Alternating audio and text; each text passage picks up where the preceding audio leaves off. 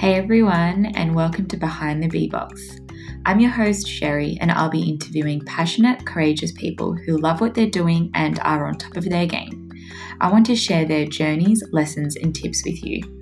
We also discuss different facets of workplace culture and leadership. Plus, we'll dive a little deeper into thought-provoking topics we think you'll love. I truly hope it makes a positive difference to your life, workplace, or business. Thanks for listening. Hey everyone, it's been a while since the last episode and I'm feeling refreshed and ready to get back into it after a solid break. Our first episode of 2020 is with Nikki Ursu. She has worked within the people and culture space for over 20 years and has started a business helping people who are at a crossroads with their careers. There are a few questions that came through to me on LinkedIn for this one, so I hope it helps those who asked Nikki a few questions on the topic. Hope you enjoy this episode. So thank you for inviting me. It's my pleasure to be here. So my role is General Manager of People and Culture at Central Bayside Community Health Services. And Central Bayside Community Health Services provides health services to those who are more vulnerable or disadvantaged.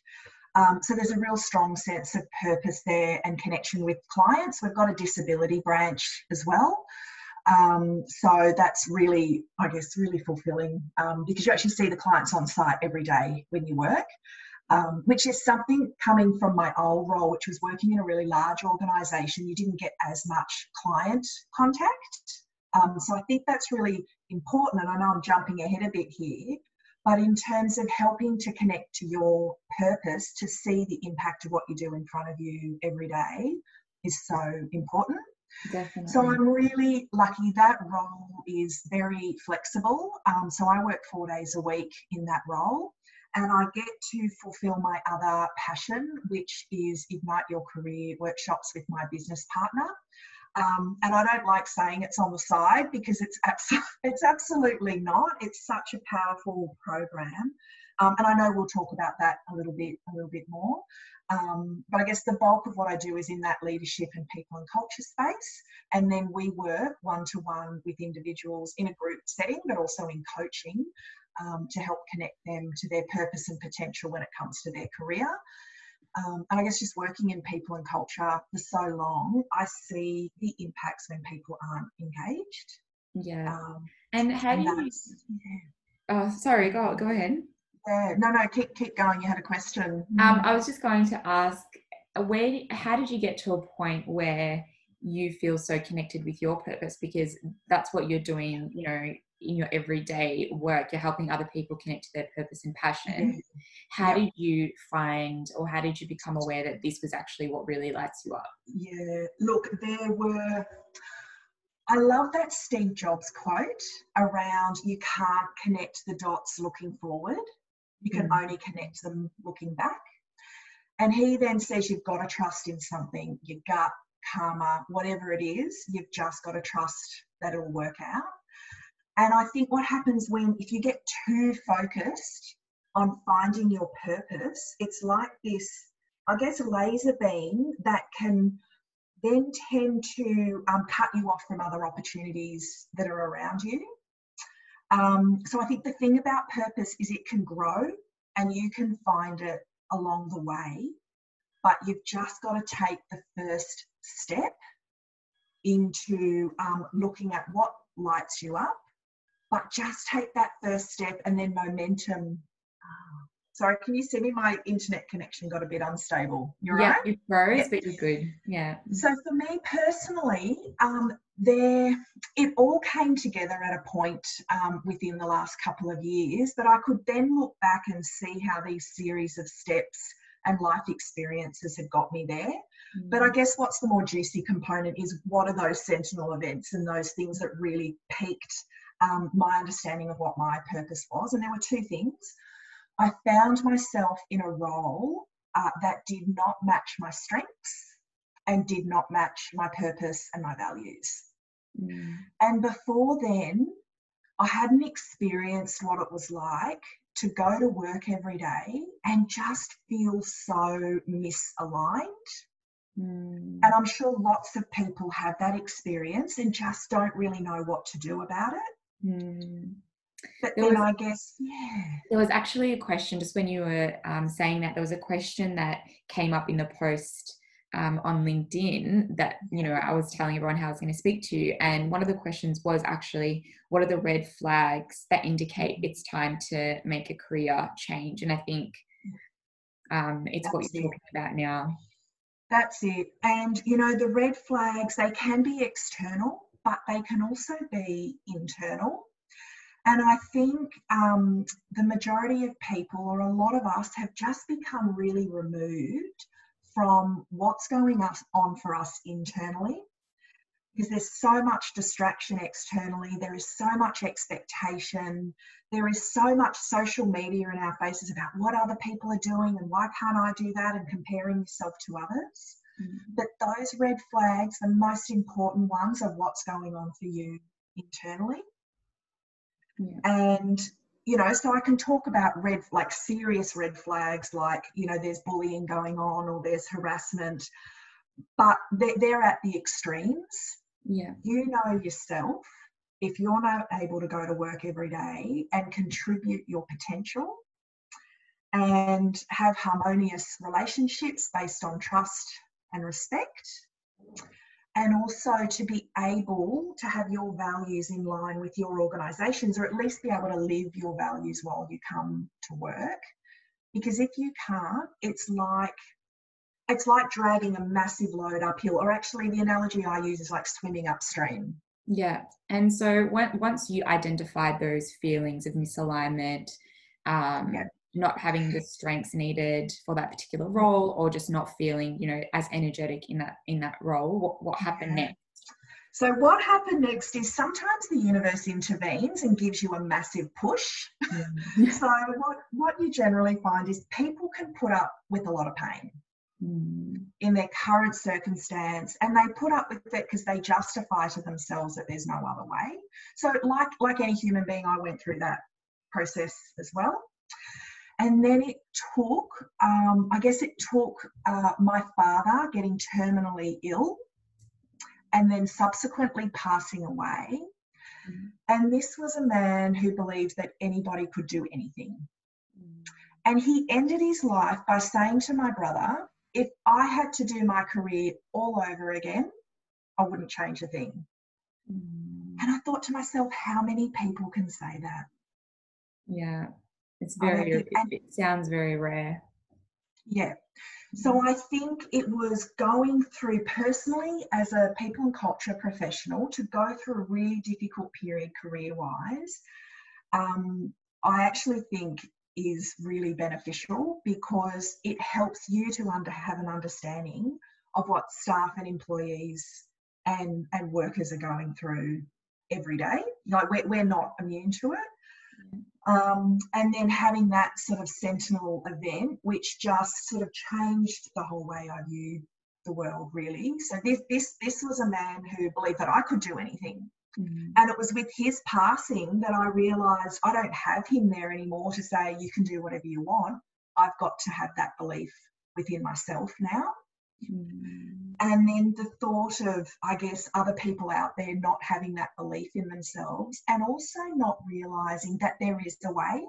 You can change your mindset and get out of your current circumstances with the right belief in yourself and support systems.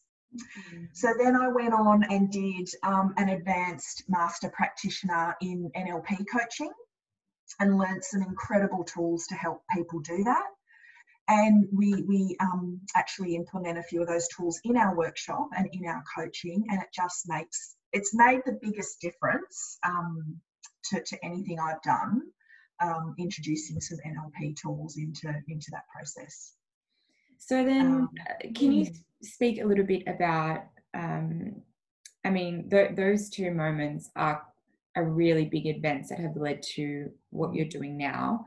How did you go from working in the people and culture role to starting to develop this business, ignite your career? What were the sort of the steps that you took? Because a lot of people have these great ideas, these business ideas, or, it doesn't even need to be a business. It could be just doing something different that they're passionate about that may take some of their time after work. How did you go from, being able to ignite your career, and also, you've got a family as well. So it'd be really good to hear about how you have transitioned, or how, it's still a work in progress. So I'd love to hear that as well. It absolutely is. I would love to say it was the easiest thing I ever did because it was meant to be, but it wasn't, in reality. But was it worth it? Absolutely. But the first thing that popped to mind when you asked that question was, and I keep going back to, one step. So what's that saying about the best way to eat an elephant? If you look back at the elephant in front of you and go, oh my God, how am I going to tackle this? It's really overwhelming. So I guess on my part, there was a bit of naivety about what is involved in setting up a business. I've got an incredible business partner though. So Alison Saunders is my business partner. And I think for us, that has what's kept us accountable. So you've got to understand your strengths and your values. Now, one of my top values is connection and collaboration. So there was never any way that I would have even wanted this to work or would have even started it without someone by my side that we could bounce ideas. And I see you've got a business partner as well. Yeah. I definitely think it's so helpful having that one other person to be able to bounce off, to be able to just sometimes even get you motivated to do what you need to do. That's it. So that to me is key. The different perspectives, motivation, accountability, but with that comes difficult conversations, as I'm sure you've experienced. You've got to have that trust there where you can have a difficult conversation, and what I call go from a surface level conversation to a deep conversation. And that's the only way that ideas get born and get bigger and better. So I think they're the two biggest things. The first step, and having a business partner who can help keep you motivated, accountable, inspired. The other thing is to surround yourself with inspiring people. So I continue to get my inspiration from reading books, listening to podcasts, talking to other people about how they go about things. In that TED Talk, the Scott Dinsmore one that he sent through, he actually said the biggest hack to becoming successful is to surround yourself with inspiring people. So his business didn't go anywhere. I can't remember for how long the period was, but he talks about it in his TED Talk, until they started growing their community and inviting more inspiring people to join in. So that's really important. Oh, the family juggle, I don't I don't have the answers. I can tell you what kind of works for me some weeks and then doesn't work other weeks, because you've got these little human beings with their own personality. But what I do know is if I apply my values when I'm interacting with them, that helps me to feel more connected to them. And I try and keep telling myself it's quality over quantity. And we outsource, we get help. And they probably have to do more things on their own, so they're becoming more independent. We have a nanny a couple of afternoons a week. But what keeps me going is I've seen them and I involve them in my business. So my eldest daughter, Abby, she's 11, and she edits my videos for me, and she loves doing that. My younger daughter is more the poser, so if I need to take some real life photos, she's more than happy to be involved in those. So it's finding ways to involve your family in what you do. And I know people who've got jobs where they've got to go into an office feel that sometimes they can't do that. But you'd be surprised how flexible employers are. So my kids are coming to my workplace next week, while I go to work. And that's another reason why I started Ignite Your Career. is that employee engagement is not just the employer's responsibility. So I just saw for so long organisations trying everything they could to turn that dial. But what they weren't really doing is handing back some of that accountability to the employees themselves. So that's why another reason I started Ignite Your Career was to work directly with people, because Ignite Your Career is not just about leaving your current role. It could be about stepping up and finding other ways to connect to your purpose and potential where you are now. Yeah. So that was really, really, really good. I'm keen to hear when you were first describing, you know, taking that first step and not being overwhelmed with the big picture. Can you just talk about, you know, the first time you came up with this idea, and maybe the first step that you took, just to give people a little bit of context and colour to, you know, what that actually means or could mean? Yeah. So the first step literally was Alison and I were sitting on the couch in my lounge room, and I'm like, Al, we need to run a workshop to help people with their career. She just looked at me and went, great idea. So I literally went, get out your phone. When are we going to set it for?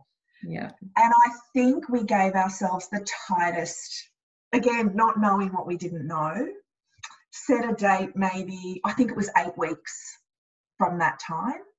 But because we'd set a date and we had to be accountable to it.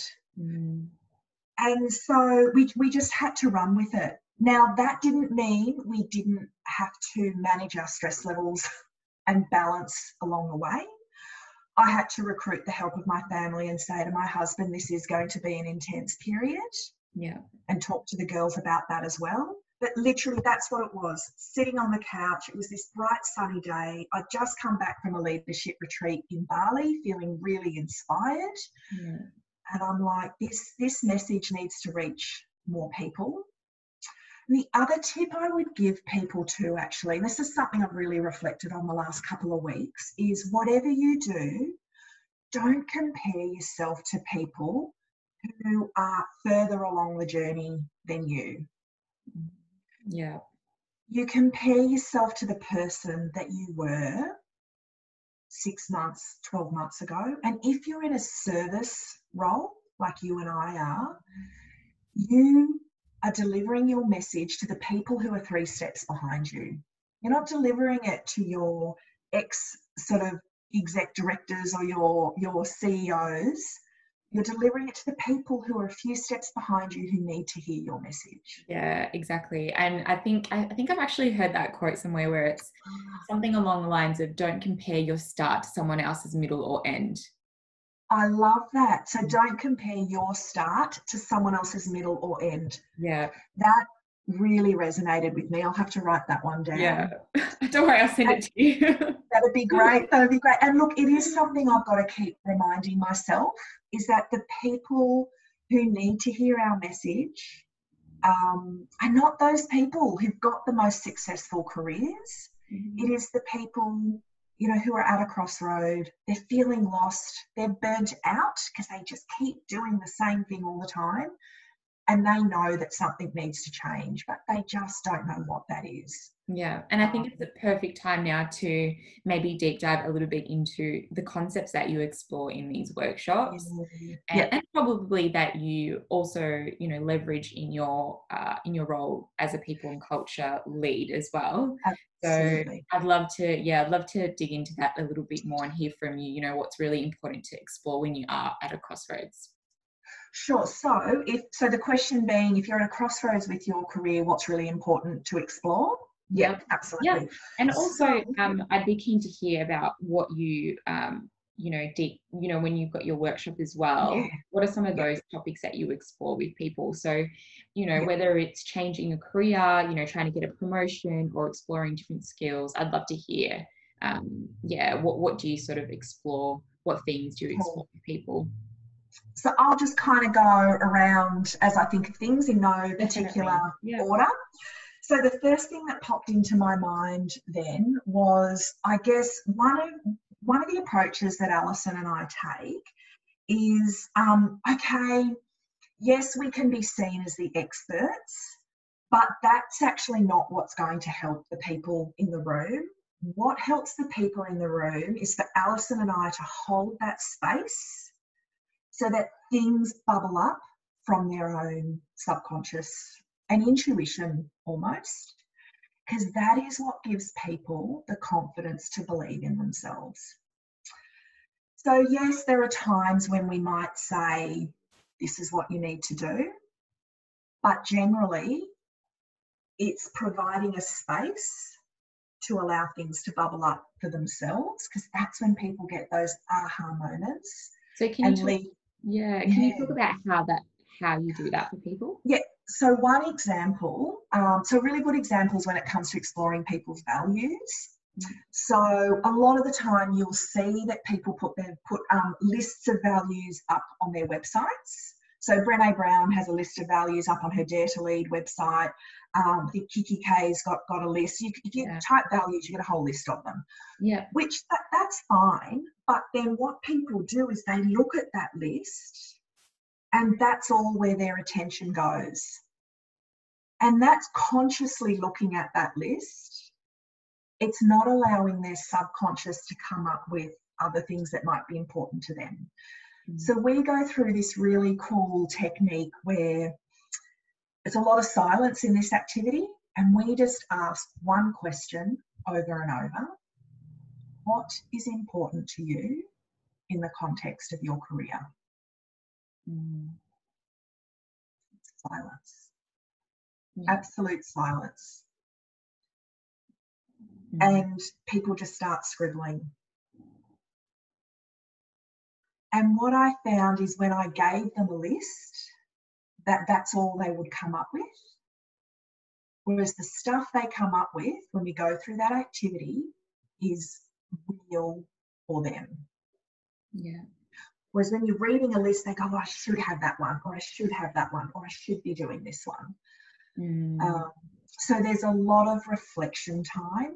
The other way we do that is we do a lot of paired work as well, so that people can have a lot of discussion and reflection outside of the group. We do tend to keep the group a bit smaller so people feel more comfortable sharing.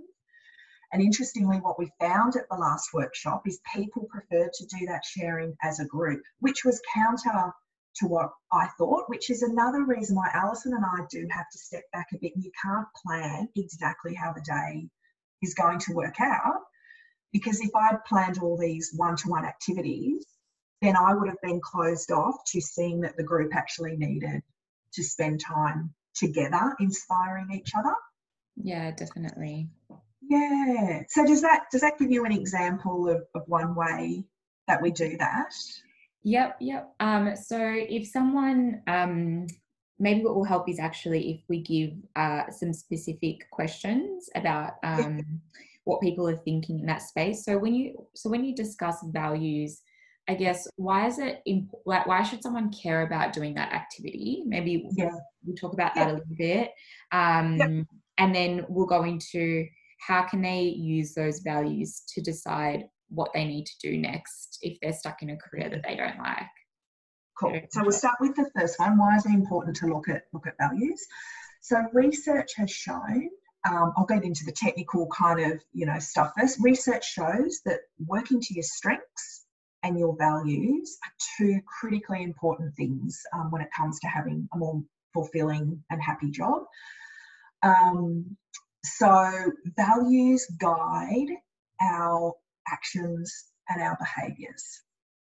And they do it unconsciously a lot of the time as well, which is another reason why just sort of choosing your list of values off a list sometimes doesn't work. Stuff comes up that you weren't even aware of.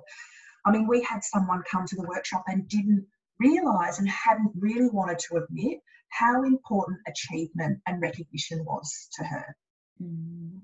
So one of the things, I'm jumping a bit here, that we do prior to the workshop is we give people a strengths workbook to fill out, because we like to cram as much as we can into the day, and we found that when we spent all morning doing that, we really didn't get into the juicy stuff afterwards. And the strength stuff is things you can do in your own time at home and bring that. Now, she came to the workshop and said, I had so much problem. She had a lot of challenge filling that out. I said, what was going on for you while you were filling it out? And she said, all I could think of was, I don't have those strengths. I don't believe that I've got those strengths. Mm. And that, I'm digressing from your question because I feel like this is an important topic. That is the biggest thing that was getting in the way of her taking that next step with her career. Her belief in her own potential and her own strengths. If you don't believe in your own strengths, how are you going to convince an employer to believe in you and in the value that you offer? And that's why one of the questions on your post about the skills, I thought, look, great question, but we sometimes need to think, are we asking the right question? I might just give a bit of context to that for someone who might not have seen it. So the question was around someone who is looking at either getting promoted or looking at different roles entirely. They were saying that they believed that recruiters were looking at the title of their roles as opposed to what they thought, were their skills that they could, bring into a completely different role. So they believe they had skills that can be transferred easily into other roles, and they were just being judged on the title. And I kind of, when I read that, it did make sense, but then your response also made me step back and think, well, that's just, can be created in your own mind. So continue. Yeah. So it's about that limiting beliefs. Yes. And it was such a great question because it demonstrates how, and I do this in other areas of my life as well, but it demonstrates how we can sometimes focus on the wrong problem. Employers, at the end of the day, yes, they care about your skills, but they care more about what problem you can solve for them. So if you have a belief that, you don't believe in your strengths and you don't believe that you've got anything to offer, now you might say on the surface level, I've got great skills, but do you really believe it? Because your thoughts and your words create your reality. And you do that by the actions that you take. So if you have a belief that you're not good at interviewing, are you going to be as inclined to pick up the phone and go and explore new job opportunities? Probably not. How are you going to carry yourself? Let's say you do get an interview, you've got this, negative self-doubt in your head. I'm really bad at interviews. And what we sometimes do is go, I've got to try and hide that from the person sitting across from me because I don't want them to see that I'm bad at interviews. And it's a self-fulfilling prophecy. So we don't speak up, we don't stand, in our power pose, as Amy Cuddy would say, we don't say things because we don't want to be challenged on it and then have them realise, oh my God, we're not good at interviews. So we just don't show up fully. And there was a saying I read last night about confidence. It's not about, I can't remember what it was now, it's lost me, but it's about never even trying. Yeah. It's about being okay to make mistakes in front of people. That's what a confident person is. And so how does someone become aware of a limiting belief and then take action to make sure they're not actually, acting in that way? That is the stuff of our lifetime journey. What do you mean we can't solve it in this podcast? No, I'm gonna give you a couple of ways that you've got to start, right? So just start doing even one of these. Oh, I wish I had solved it. Because what I have realised is this stuff doesn't go away. The self-doubt, the most successful person, everyone has self-doubts. Elite athletes, CEOs, senior leaders, it doesn't matter, we all have self-doubts. They just actually get different and evolve as we move through our journey. So what you've got to start doing is developing self-awareness. That is the first step. And you do that with honesty. You've got to be really honest. Now, some people, you might prefer to do that on your own to begin with. So to start journaling and just notice the story you're telling yourself. So one of the stories I tell myself, and I didn't realise this until I started looking at my beliefs, was I've got this belief that if I put my mind to anything, I can do it. Mm. Now, the energy in that is positive. You know, it gets me moving. I make decisions based on this belief that if I set myself a goal, I can achieve it. Yeah. But another limiting belief that I used to have, so I'll give you this example, I'll give a personal one. I used to have a belief that if I had a difficult conversation with someone, it would mean they wouldn't like me and then I couldn't achieve my deliverables at work. Mm. And it wasn't until some deliverables weren't being met because I wasn't having difficult conversations that thought popped up in my mind and the self-awareness grew around, wow, is that right? Yeah.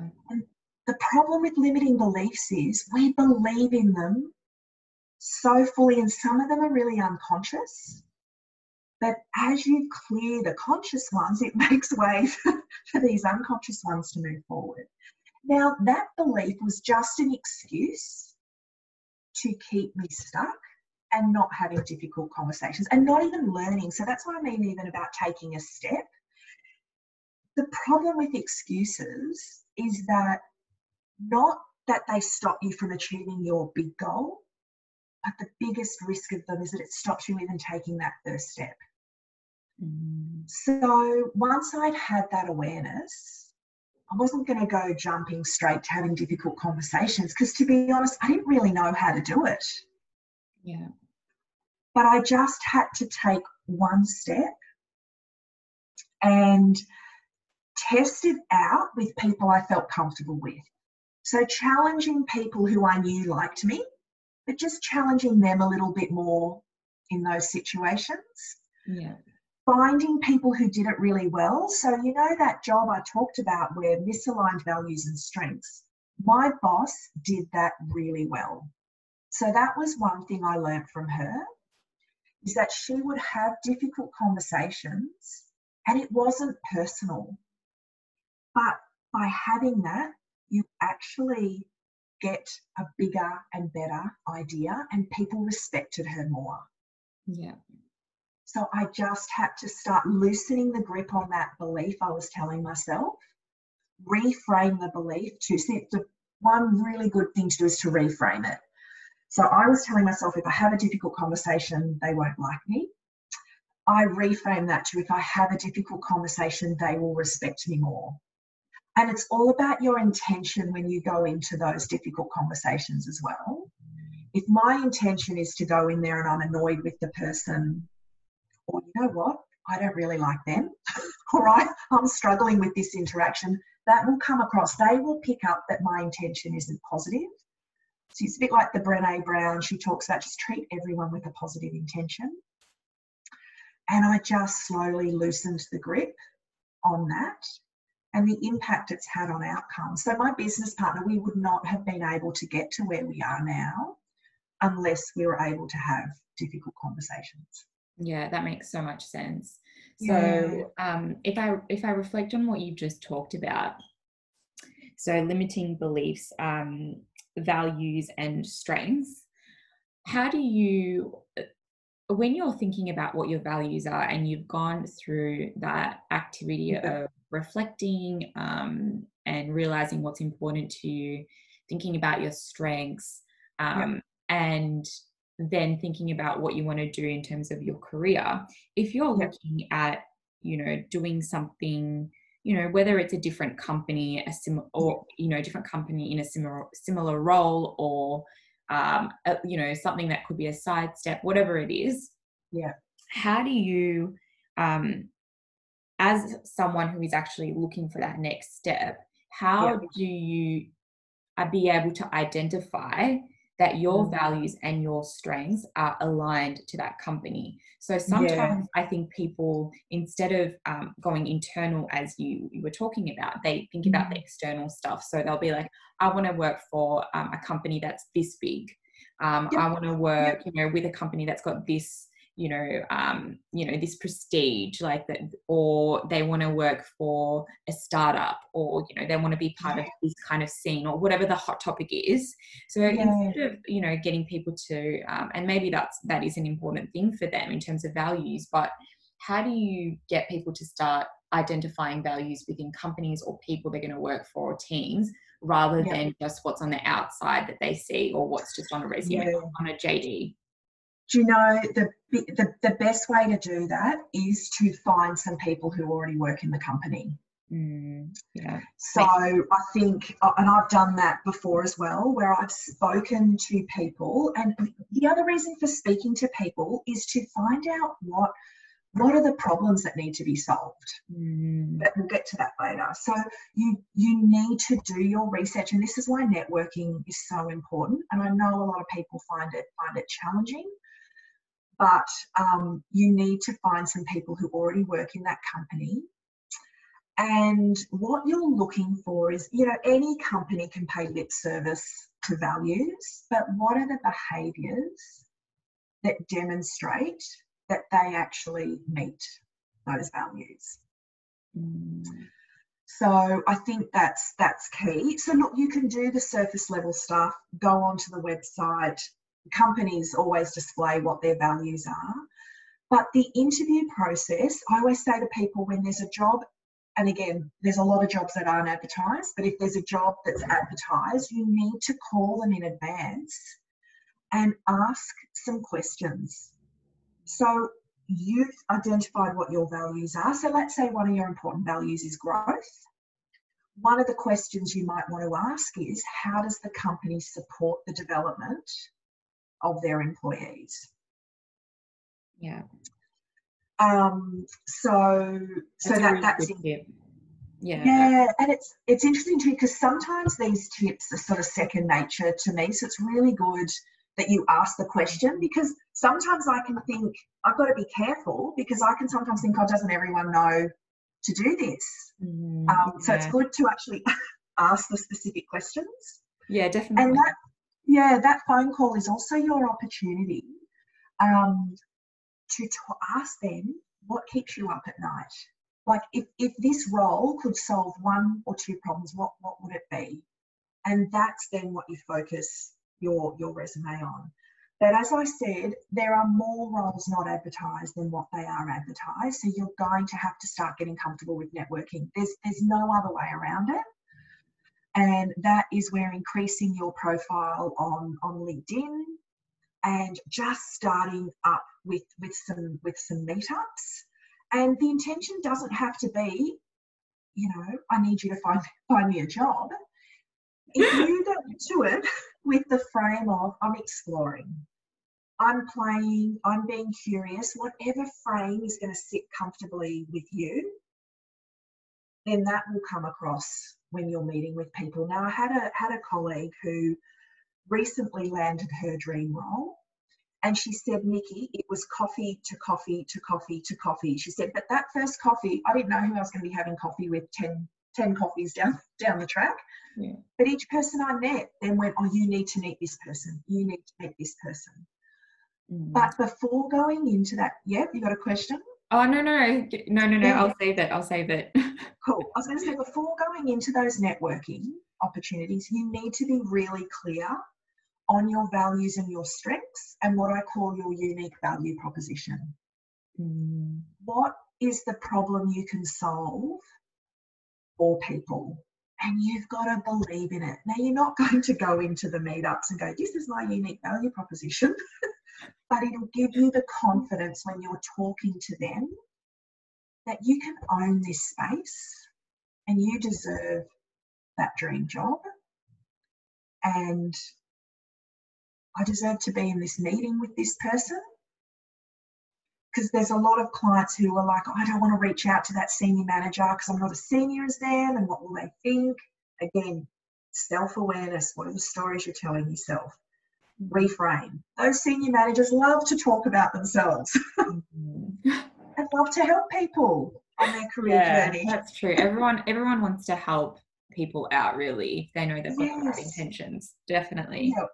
The question I was going to ask is, I think all the things that you've described are really good for people who maybe have an idea of what they want to do, to be able to leverage, those strengths and those values. But what about for people that you've come across who might be feeling a little bit lost in, what excites them, what they're passionate about? And even in, like what you said in terms of your strength, sometimes when you're so good at something, it becomes so second nature that you do forget that you're good at that thing. And sometimes, and maybe what happens is that people become so good at that thing that they're doing, they don't realize that it's a strength. And also they might be bored, or they've just lost that enthusiasm for that role. So how do you, I would be keen to hear how you help people who, have, lost their passion, purpose, and how can they get excited about their work again?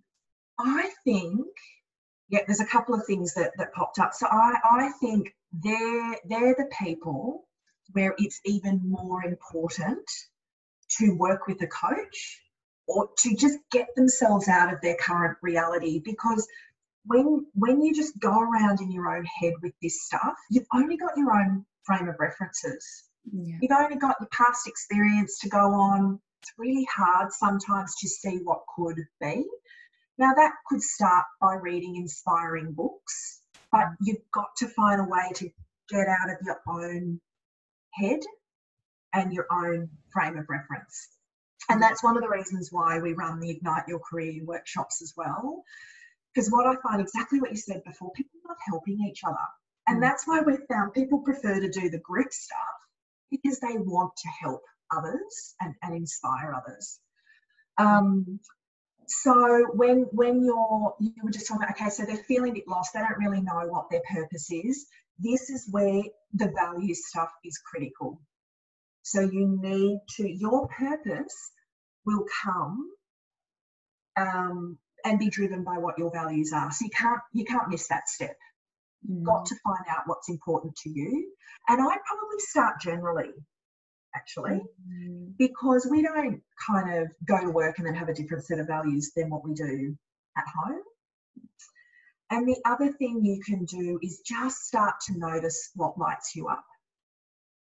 And be careful of this extreme thinking. So, for example, you might love writing.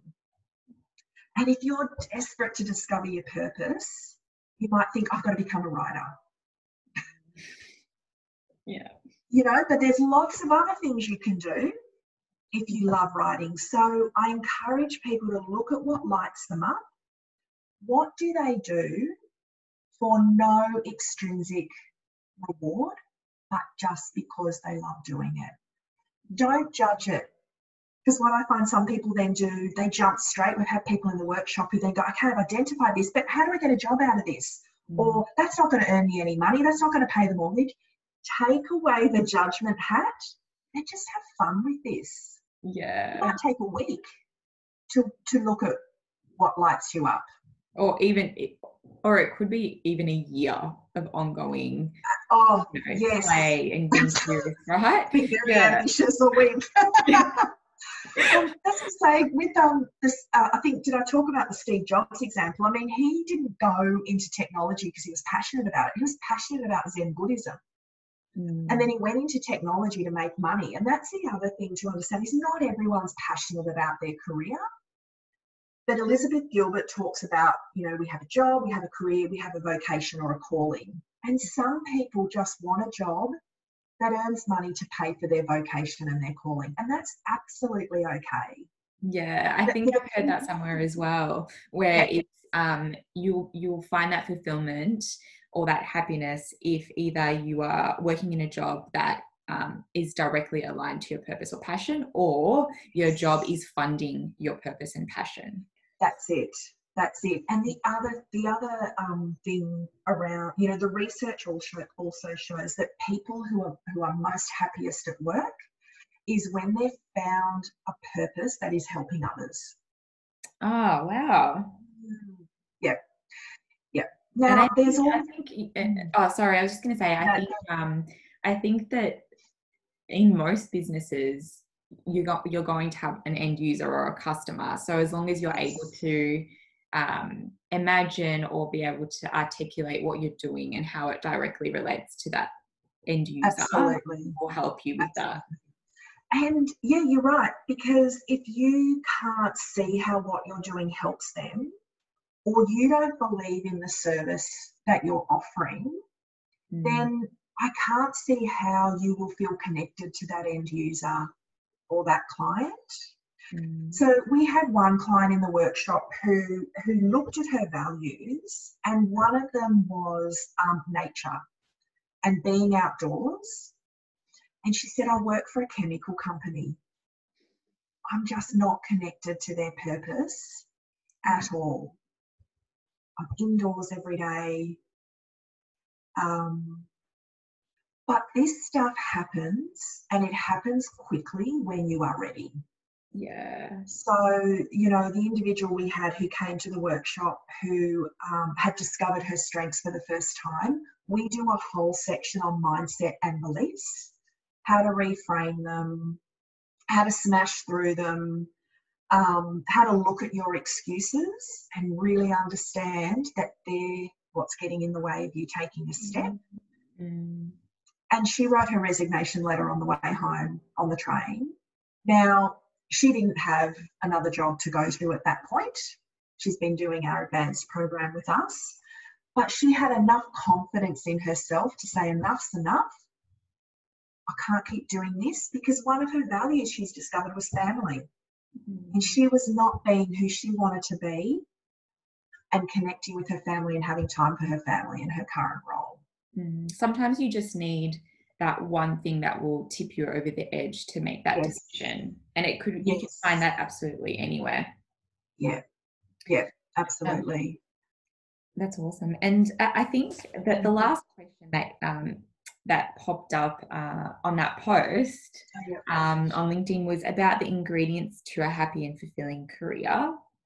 Say that again, the ingredients to having a happy and fulfilling career. Yeah. And I think just like listening to you speak, some of the things that have come to my mind are the alignment to values and the strengths based off the research that you mentioned. Is there anything else that you think, that pops up in your mind?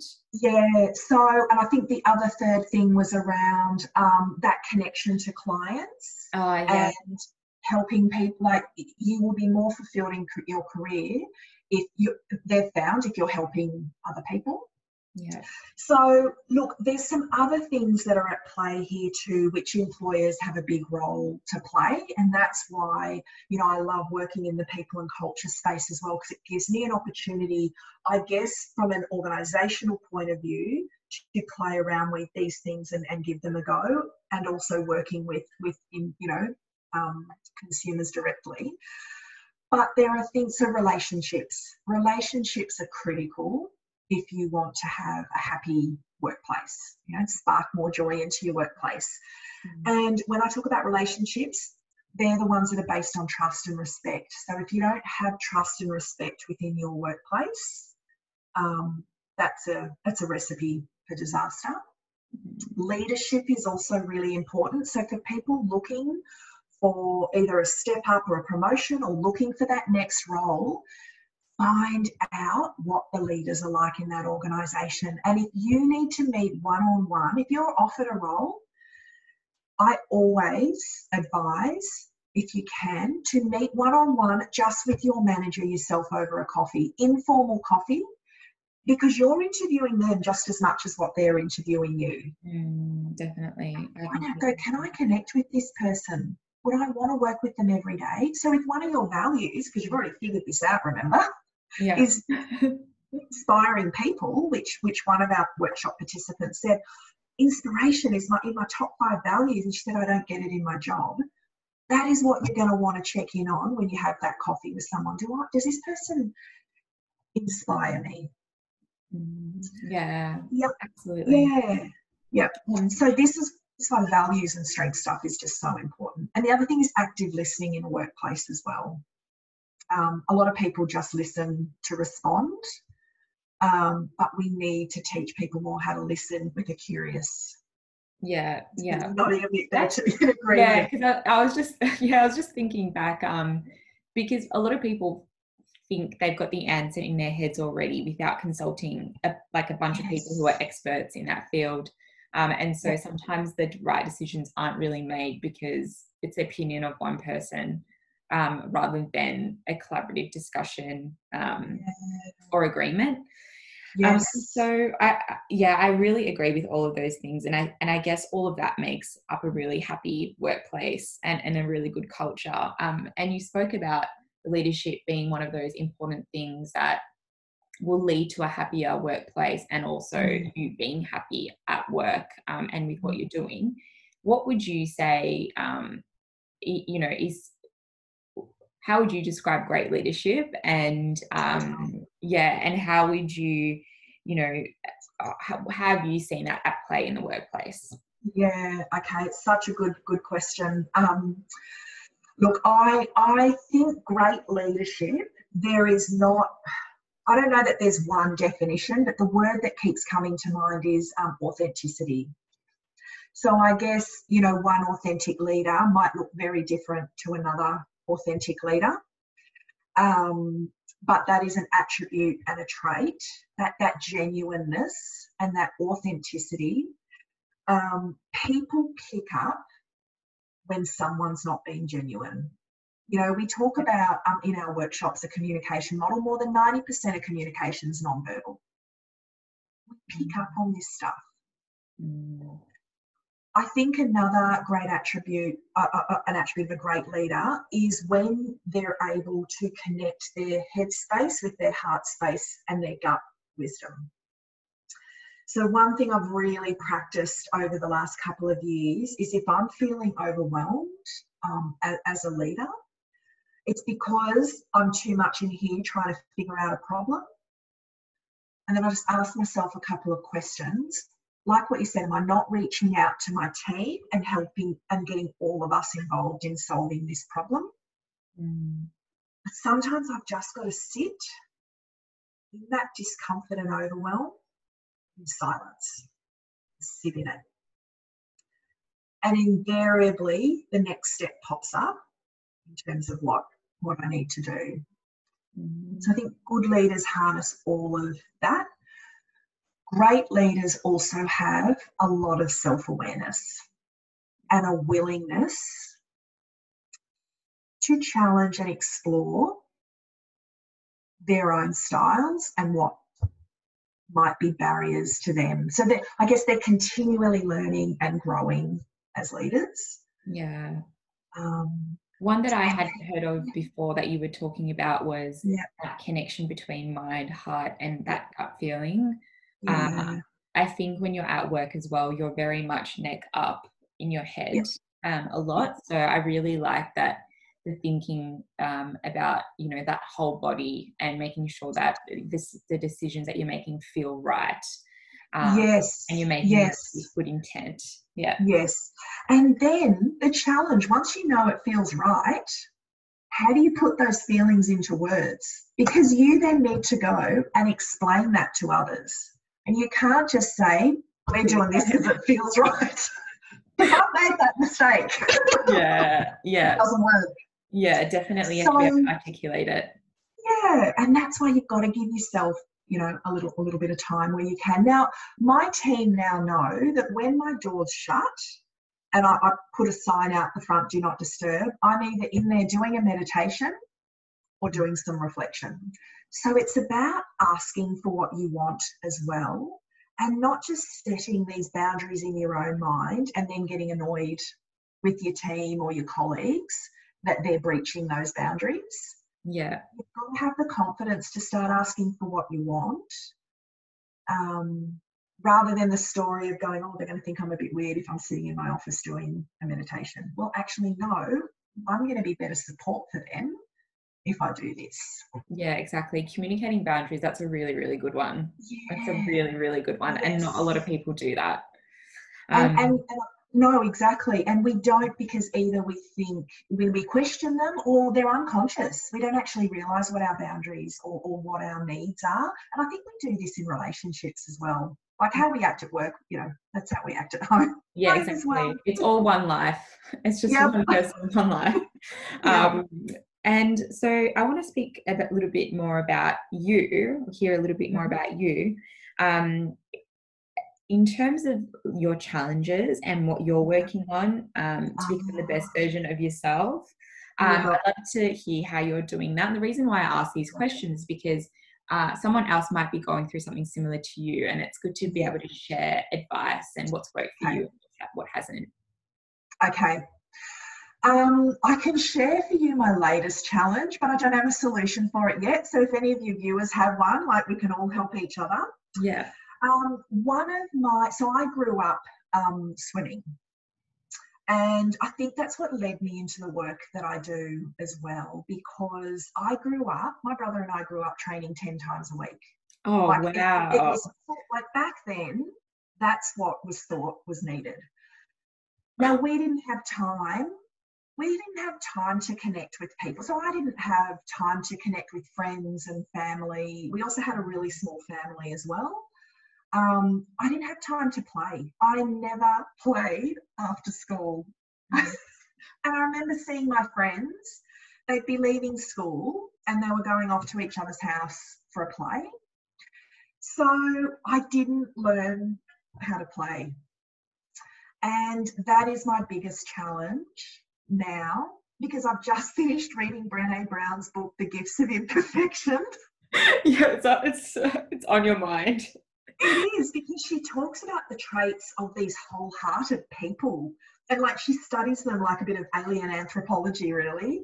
And one of the traits is they know how to play and rest. And I'm like, oh my God. And it's purposeless play. Purposeless play. And I'm like, it's not within my frame of reference, but I've now got awareness that if I don't start looking at this and trying to loosen the grip on my belief that play isn't productive, then I'm not going to be able to sustain the balance that's going on at the moment. So I give you that example because I'm only at the beginning, at that self-awareness stage of noticing what. And do you think, I think that one's really, really interesting. I think a lot of people are guilty of that, just because I think I'm a little bit guilty of that too. Except for my husband. He is an incredible player. He grew up with five brothers. Yeah. And all they did was play. So he plays really, really well. So you would think that I could there's a bit of role modeling going on. That's so funny. And especially swimming, because swimming is also a very independent sport and activity. You're on your own, you're focusing by yourself. In your head the whole time. Yeah, exactly. Yeah. Oh, wow, that's a really interesting one. Yeah, I'd be keen to hear from others what they're doing to sort of get into that play a little bit more and just chill out, just relax. I'd love to. And how? Because then I think, so what's purposeless play? Because even if I now play, the purpose is because I've got to do it. Like, you're trying to be more well-rounded. Exactly. That's the purpose, is to have more balance in my life. You know what? Your purpose should just be to have fun. Yes. That's it. Not to be well-rounded, not to just include playing your life. Just have a good time. That's it. So I'm going to reframe. I'm going to use that reframe, just to have fun. And so what I've got to do now then is find what lights me up and what are some things I can do just for fun. Yeah, exactly. So that's okay. That's my challenge. I love that. In terms of, did you want to hear? So one thing I did have to work on last year is balance, and saying no and setting clear boundaries. And that has been so powerful, because I'd made a couple of commitments that I then got sick because I was doing too much. I remember that, yeah. Yep. And I had to call a very dear leader who I'd agreed to assist at a leadership program.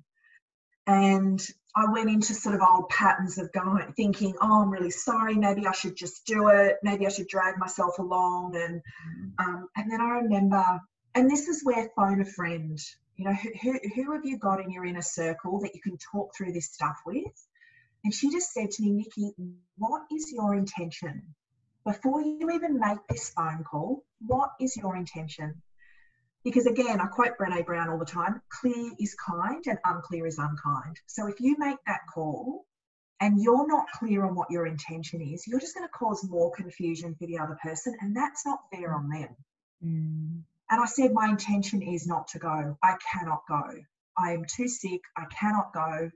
Yes, my old patterns are coming through around wanting to be of service and wanting to be over-responsible. But by being over-responsible, I'm not being responsible to myself. Yeah. So that's been a big learning for me last year. And I'm now a lot better at saying no and setting boundaries. I'd like to get a bit better at doing that a bit more in advance. Do you know what I mean? Like, Baby steps. Baby steps, it's fine.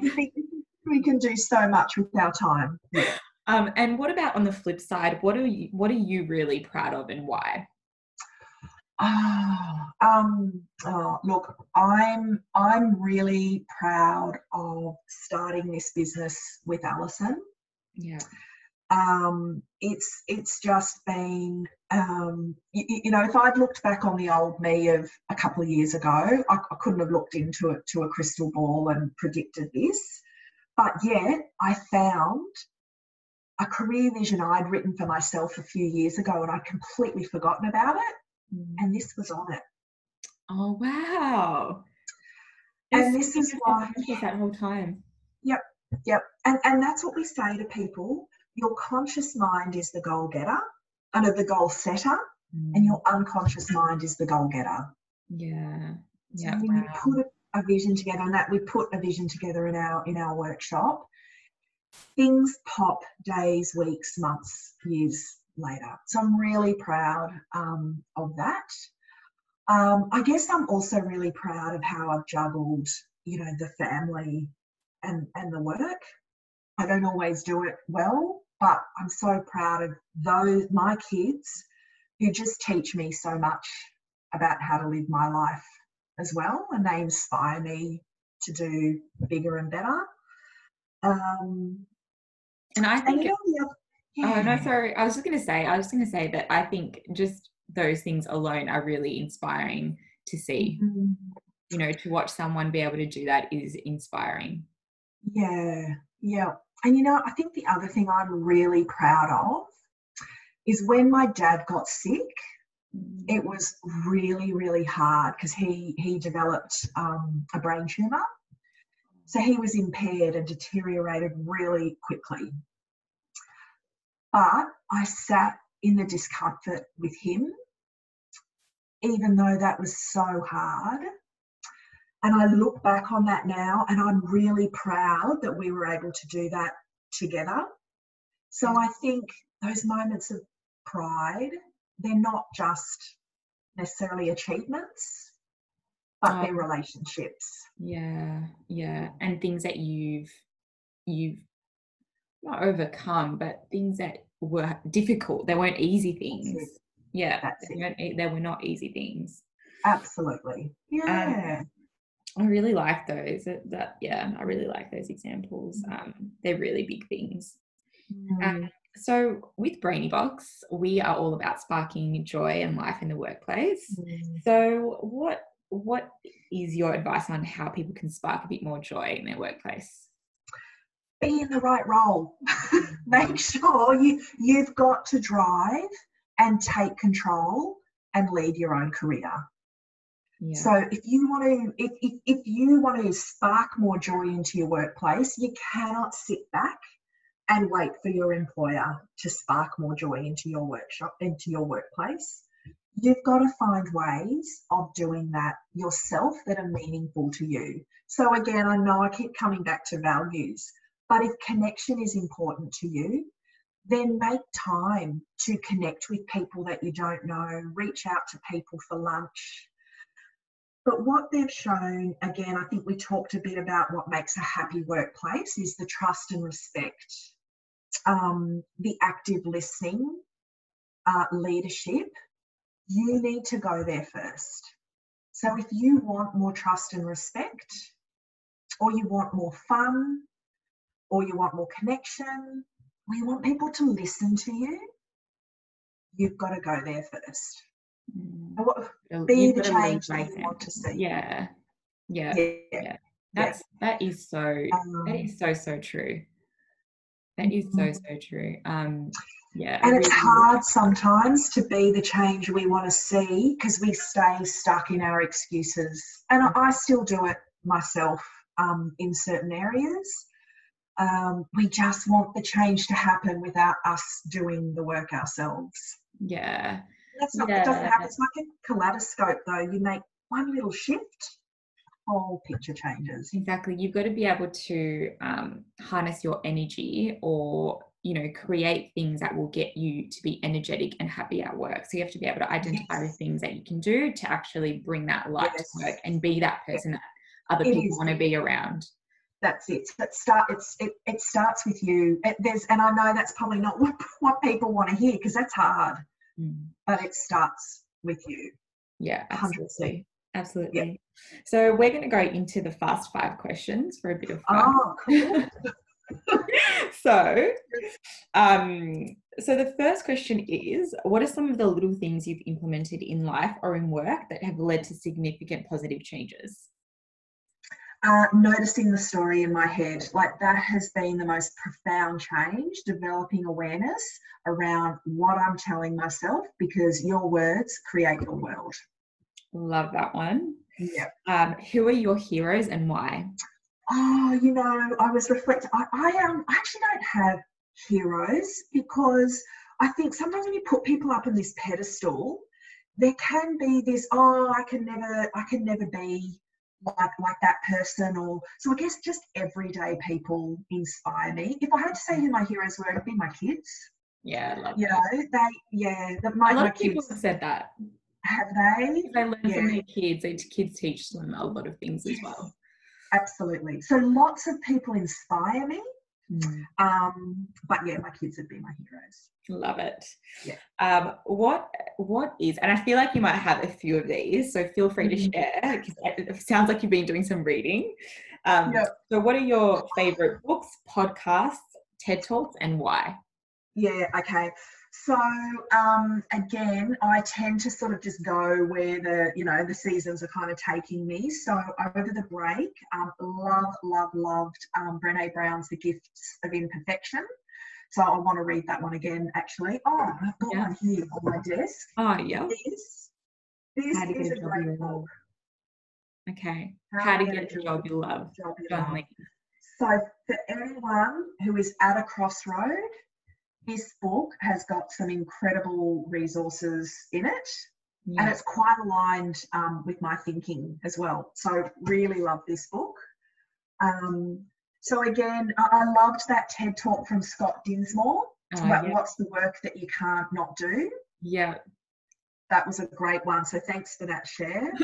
All good. But one of the ways I relax is to read fiction. Do you have a favourite fiction at the moment? Well, the one I just finished reading that I loved is Where the Crawdads Sing. Where the what? Sorry? Where the Crawdads. Okay. Crawdads. Okay. All right. Beautiful book. And the other one was called Yes, Indeed, Yes, which is a bit of an odd title. So reading is one way that I can just sort of try and get out of my head.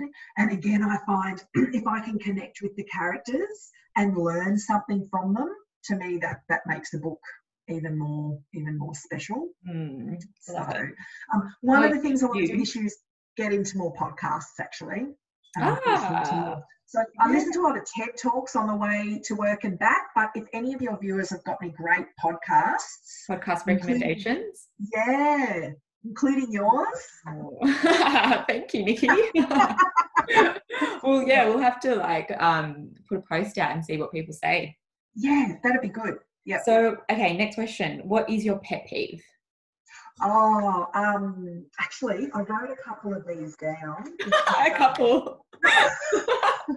What's a pet peeve? I've got a few of them. I can't stand whistling. Oh, interesting. I can't whistle. Yeah. I can't stand it when other people whistle. But on a serious note, so people who jump to conclusions without having a conversation and being curious and gathering the right information, that's a real button pusher for me.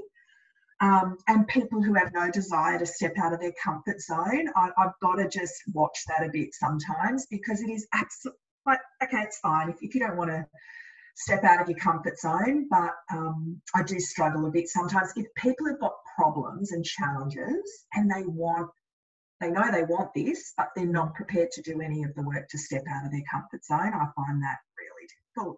And that's just a message then to me to go, okay, my communication is only as good as what the other people, as the people who receive it. So again, what do I need to do differently to help them? But there are sometimes you find yourself working with people that you've just got to say, accept that you can't help them. You can't help everybody. And people have to change themselves. You can't change people. Yes, absolutely. So it has to be on them. Yeah. Okay, so last question. If you were on death row, what would be your final meal? You know, when I read this question, I thought, my God, I would be so frigging stressed out that I wouldn't even be able to eat. But I'm very much sometimes I've got a shocking memory, but so the recency effect, we had Korean barbecue the other night. Ooh, delish. And that is amazing. So I reckon I would do that. Korean barbecue. Yep. Yeah. Amazing. And you cook it in front of yourself, like on the grill and the meats. Yeah. All the sides, all the side dishes. Yeah. Love it. Yeah. Yeah. Awesome. Well, thank you so much, Nikki, for your time. I'm so inspired, and there's so many things that we can share with people. Good. And I think lots of learnings here. It is. And that's what's really important for me, is that I just, I want to be of service and help people. And if there's only one thing that's helped them, then I will feel really, really happy and inspired by that. So I'd love to hear what insights really stood out for people, because that will help me focus too on what's going to be most useful as well. Oh, yes, for sure. Once I put the podcast out, we'll see if we can get some feedback or thoughts from people and can share that. Cool. Right, Thanks for inviting me. I feel really honoured. Of course. It's been such a pleasure having you on. I hope that was helpful to you all and that you were able to take out a few tips and tools that will help you with your career journey. What really resonated with me was when Nikki was describing becoming too focused on a purpose or a passion and losing sight of what's in front of you and missing opportunities that are already within your reach. I feel like it's something I'm definitely guilty of, and I want to become more conscious of just enjoying the journey and all the little moments. Thank you so much for listening, and speak soon.